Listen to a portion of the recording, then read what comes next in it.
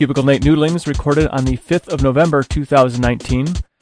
This is my little sometimes neglected corner of the internet where I ramble in the dark like a senile old man, the things that tickle my nerdy nerve endings.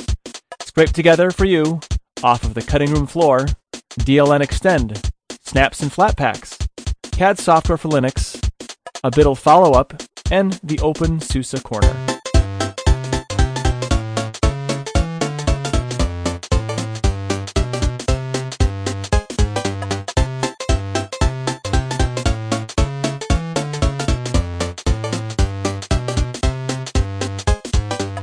A few weeks ago, or maybe more like several weeks ago, I was asked to be a part of the Destination Linux network, to which, without any thought or consideration, seemingly on both sides, I said yes. I have since started a podcast with Eric Adams called DLN Xtend. To be completely fair, he really carries the show. As you can tell by these noodlings of mine, I can barely carry myself. I rather enjoy talking to Eric. We both geek out over many tech topics. He has a bit of a different bend to his Linux and technology implementation views. I am pretty well entrenched in the OpenSUSE world. He likes to skip around a little bit. He tends to be a little bit more in the Ubuntu land. And he likes to try out different desktops. I've tried them outside of XFCE and Plasma. I'm kind of stuck in my ways. But we have some great discussions. I really enjoy it. And here's a little sample of the sudo vulnerability discussion that we had that didn't make the regular show because we want to keep it short. So I'll throw in some of the scraps over here on these noodlings. This Week in Linux covered a lot of things, as Michael usually does, but two of the standouts were the sudo vulnerability and just how essentially it was yet another sensationalistic story in the sense that, was it possible? Yes. Was it likely? No, very unlikely, because nobody ships it configured the way that it had to be in order for that vulnerability to be present and something that could actually be taken advantage of. The good news is it's something they found. I'm glad that they found it, and the distributions have all in turn patched it and made sure that it's not something that's going to be possible and has been fixed. But yet again, I guess my criticism is it's a story that was blown way out of proportion, and it's just one of those things where, because Linux makes the claim of being a more secure operating system in general than, let's say, Windows in particular, as soon as there's any hint of something being a vulnerability, it gets thrown out, and and really the speculation, just very much so. It was a total nothing burger, really. I mean, it was, someone needed some clicks. It was kind of like the that KDE vulnerability a while ago, where it was also a nothing burger, and of course it was fixed right away. Well, and so that's actually the takeaway from this, right? Okay, there was a vulnerability, it was found, it was reported, and it was fixed pretty much as soon as the news was even broken. Right. So the idea that, okay, there was something found, but the nature of open source and the way the distributions operate and their dedication to security is such that they patched it immediately. Now, are there systems out there where the updates haven't been applied? Yes, and that is definitely a factor to take into consideration. But again, it was something that was almost impossible to be in place in a way that made this vulnerability something that was possible. Yeah, the risk level was so incredibly low. But hey, someone got some clicks on that. They probably got a pat on the back from somebody else because they made a big deal out of nothing. So hey, good for them, right? And I have to say that in general, it seems like security vulnerability folks, the security folks, I don't know what it is about that particular profession or specialization. They tend to, they operate in a way where it's somewhat adversarial, and I think that's a little kind of odd. They seem to be very sensationalistic and very much self-motivated in order to make a name for themselves. If you remember before the what's the hacker conference in San Francisco every year?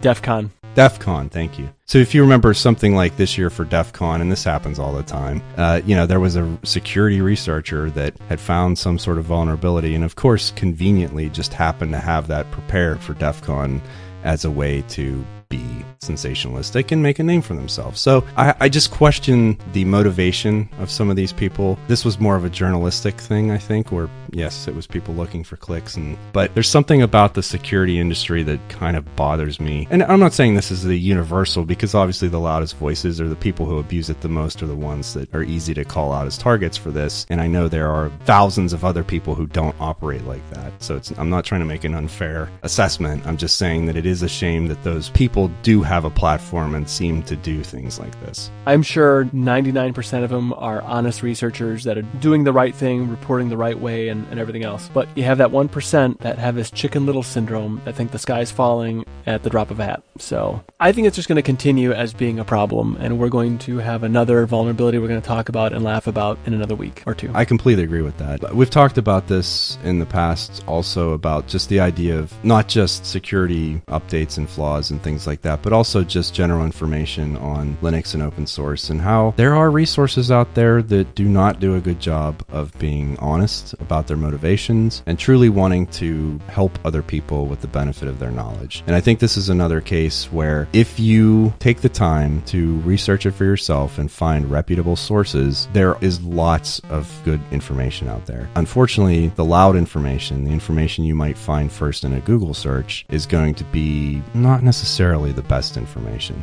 I think that you hit the nail right on the head when you said you have to do the research yourself, and you have to look at good sources and a lot of sources to really make an accurate assessment of the situation. Because I think if you don't do that, you're just going to be like a lemming falling off of a cliff, because you're just following whoever's the loudest. Absolutely. In future noodlings, I'll likely be including other clips that were cut from the regular DLN Xtend, because I did the work in editing it. I don't want to just throw it away. That's so wasteful. I wanted to make just a quick note about setting up OpenSUSE with snaps and Flatpaks. I really said snaps and Flatpaks in general, but this is more specifically OpenSUSE because, well, that's what I care about most. I just want to make a note that OpenSUSE makes it really trivial to set up. I run both snaps and Flatpaks on my system, and I never have a problem with either of them. Some people say that Flatpak works better for them. Some people say that snaps work better. Others like app images. I like them all. My impression is that whether it's a snap, a Flatpak, or an app image, you really get a great experience any way you slice it. So I've included in my little show notes a reference for using Flatpak with OpenSUSE, as well as snaps. Thanks to my good buddy Eric Adams, he sent me down a rabbit hole of looking at CAD software again. I got a link from fossman.com titled 11 Best CAD Software for Linux, and since CAD is what I do, I had to look. I have had two CAD packages that get fairly regular use. One is for real CAD, the other is for fun. FreeCAD is a CAD application that I use periodically. It has 3D modeling and assembly packages that are pretty decent. The drawing package is also pretty decent. LeoCAD is an application I use when I want to play with virtual Lego bricks. Often when building with the kids, I will get an idea, and when I find I need different parts, I will start to go through the LeoCAD library of parts and taking my physical model and turning it into a virtual model, and then going back and forth, buying some other parts, and having lots of fun with that. The lesson that can be taught there is going through the product life cycle from concept to prototype to production model, and the kids just think we're playing with Legos. I'm only going to cover a few highlights of this article, some little bits that inspired some interest and also inspired me to do some installing and further research. BRL CAD. It's a free and open source cross-platform CAD application. There isn't an RPM for it, but there is a Debian and a tar.gz. I'm going to play with this and make some kind of determination if I could use it. On the surface, the interface looks a bit like it has a steep learning curve, but I might have fun giving it a whirl. BricsCAD is a commercial modern multi-platform CAD application for 2D and 3D modeling. Focused on this software is to allow users to work faster and smarter while spending fewer resources. The cost of this for a lifetime license with a mechanical package, which I would need, is $2,095 US. Now that's a bit steep for a home gamer like myself, but there's a 30-day trial for this software, and although I haven't quite tried it yet, it does look pretty fantastic. Next is VeraCAD. It's another paid CAD application that does 3D modeling. This has a freemium business model and is much less expensive than the previous one, with a one-time fee of €699, a discounted $79 for students and universities. I played with this one in the past. I kind of had a hard time with it, but that was probably a good 10 years ago. I'm going to take the time to check these out, just because I'm very curious to see how it compares to the PTC's Creo that I use on my mechanical design career. What matters most to me is the ability to create parametric 3D models that allow for geometric constraints. I also want an assembly package that allows for making alignments with either datums or geometric features. I've had trouble with some applications that don't allow these capabilities very well. So check it out, 11 Best CAD Software for Linux on fossman.com. For my Biddle follow-up, Canonical released Ubuntu 19.10 along with its many flavors. It is interesting to see what new inclusions Canonical puts into their distributions. Being that I am an OpenSUSE guy, and knowing largely what goes on here in this project and what the focus is here, it's nice to see what other distributions are doing, and since Canonical is kind of like the popular kid on the block, it's nice to see, what's new and fashionable in the Canonical land. Overall, I like what I see, and I still have to finish my review of the Ubuntu proper. I think Ubuntu does a great job with GNOME. Something about the way they package it makes it much more enjoyable to use than vanilla GNOME experience elsewhere. And they've been putting a lot of resources into it, and it really shows. It was also great seeing Alan Pope and Martin Wimpress on Biddle interacting with the community and taking in feedback of the user experience. Personally, I don't use Ubuntu on hardware directly, but I always keep a VM of it to keep myself familiarized. Invariably, I will get a question about how to do something on Ubuntu, and I'd like to have an answer for them. Ubuntu proper, running GNOME, is a far better experience in VM than it ever has been historically. It's quite obvious that they are doing something good over there in GNOME land. The next distribution we are reviewing is Ubuntu Mate.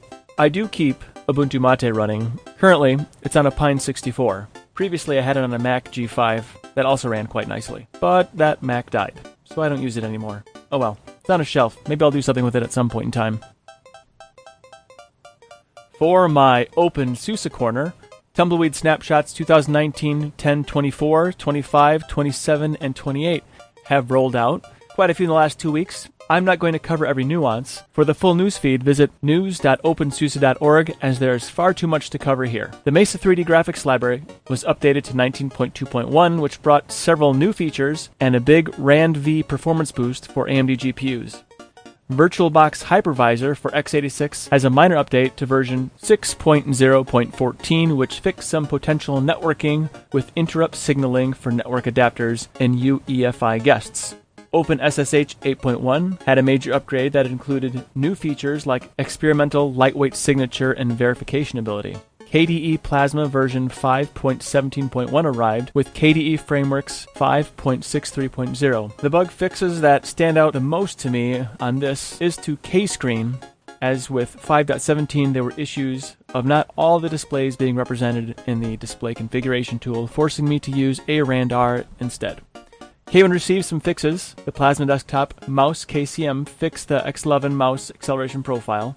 Also, if you're running a touchscreen device without a keyboard, or with limited keyboard use, you may want to try Wayland again. With this version of Plasma, it functions so much cleaner. I am using Wayland, but not on the full Wayland desktop for one of my machines.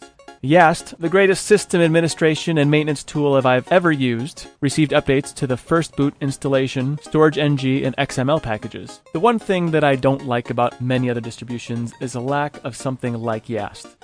I would really like to see other distributions adopt Yast or something like Yast as part of their system configuration suite. Having that cohesive collection of tools is highly valuable. The Tumbleweed reviewer gives 2019 1024 a stable score of 93, 25 a stable score of 96, 27 a stable 98, and 28 a stable 94. So it's been a fine string of Tumbleweed snapshots.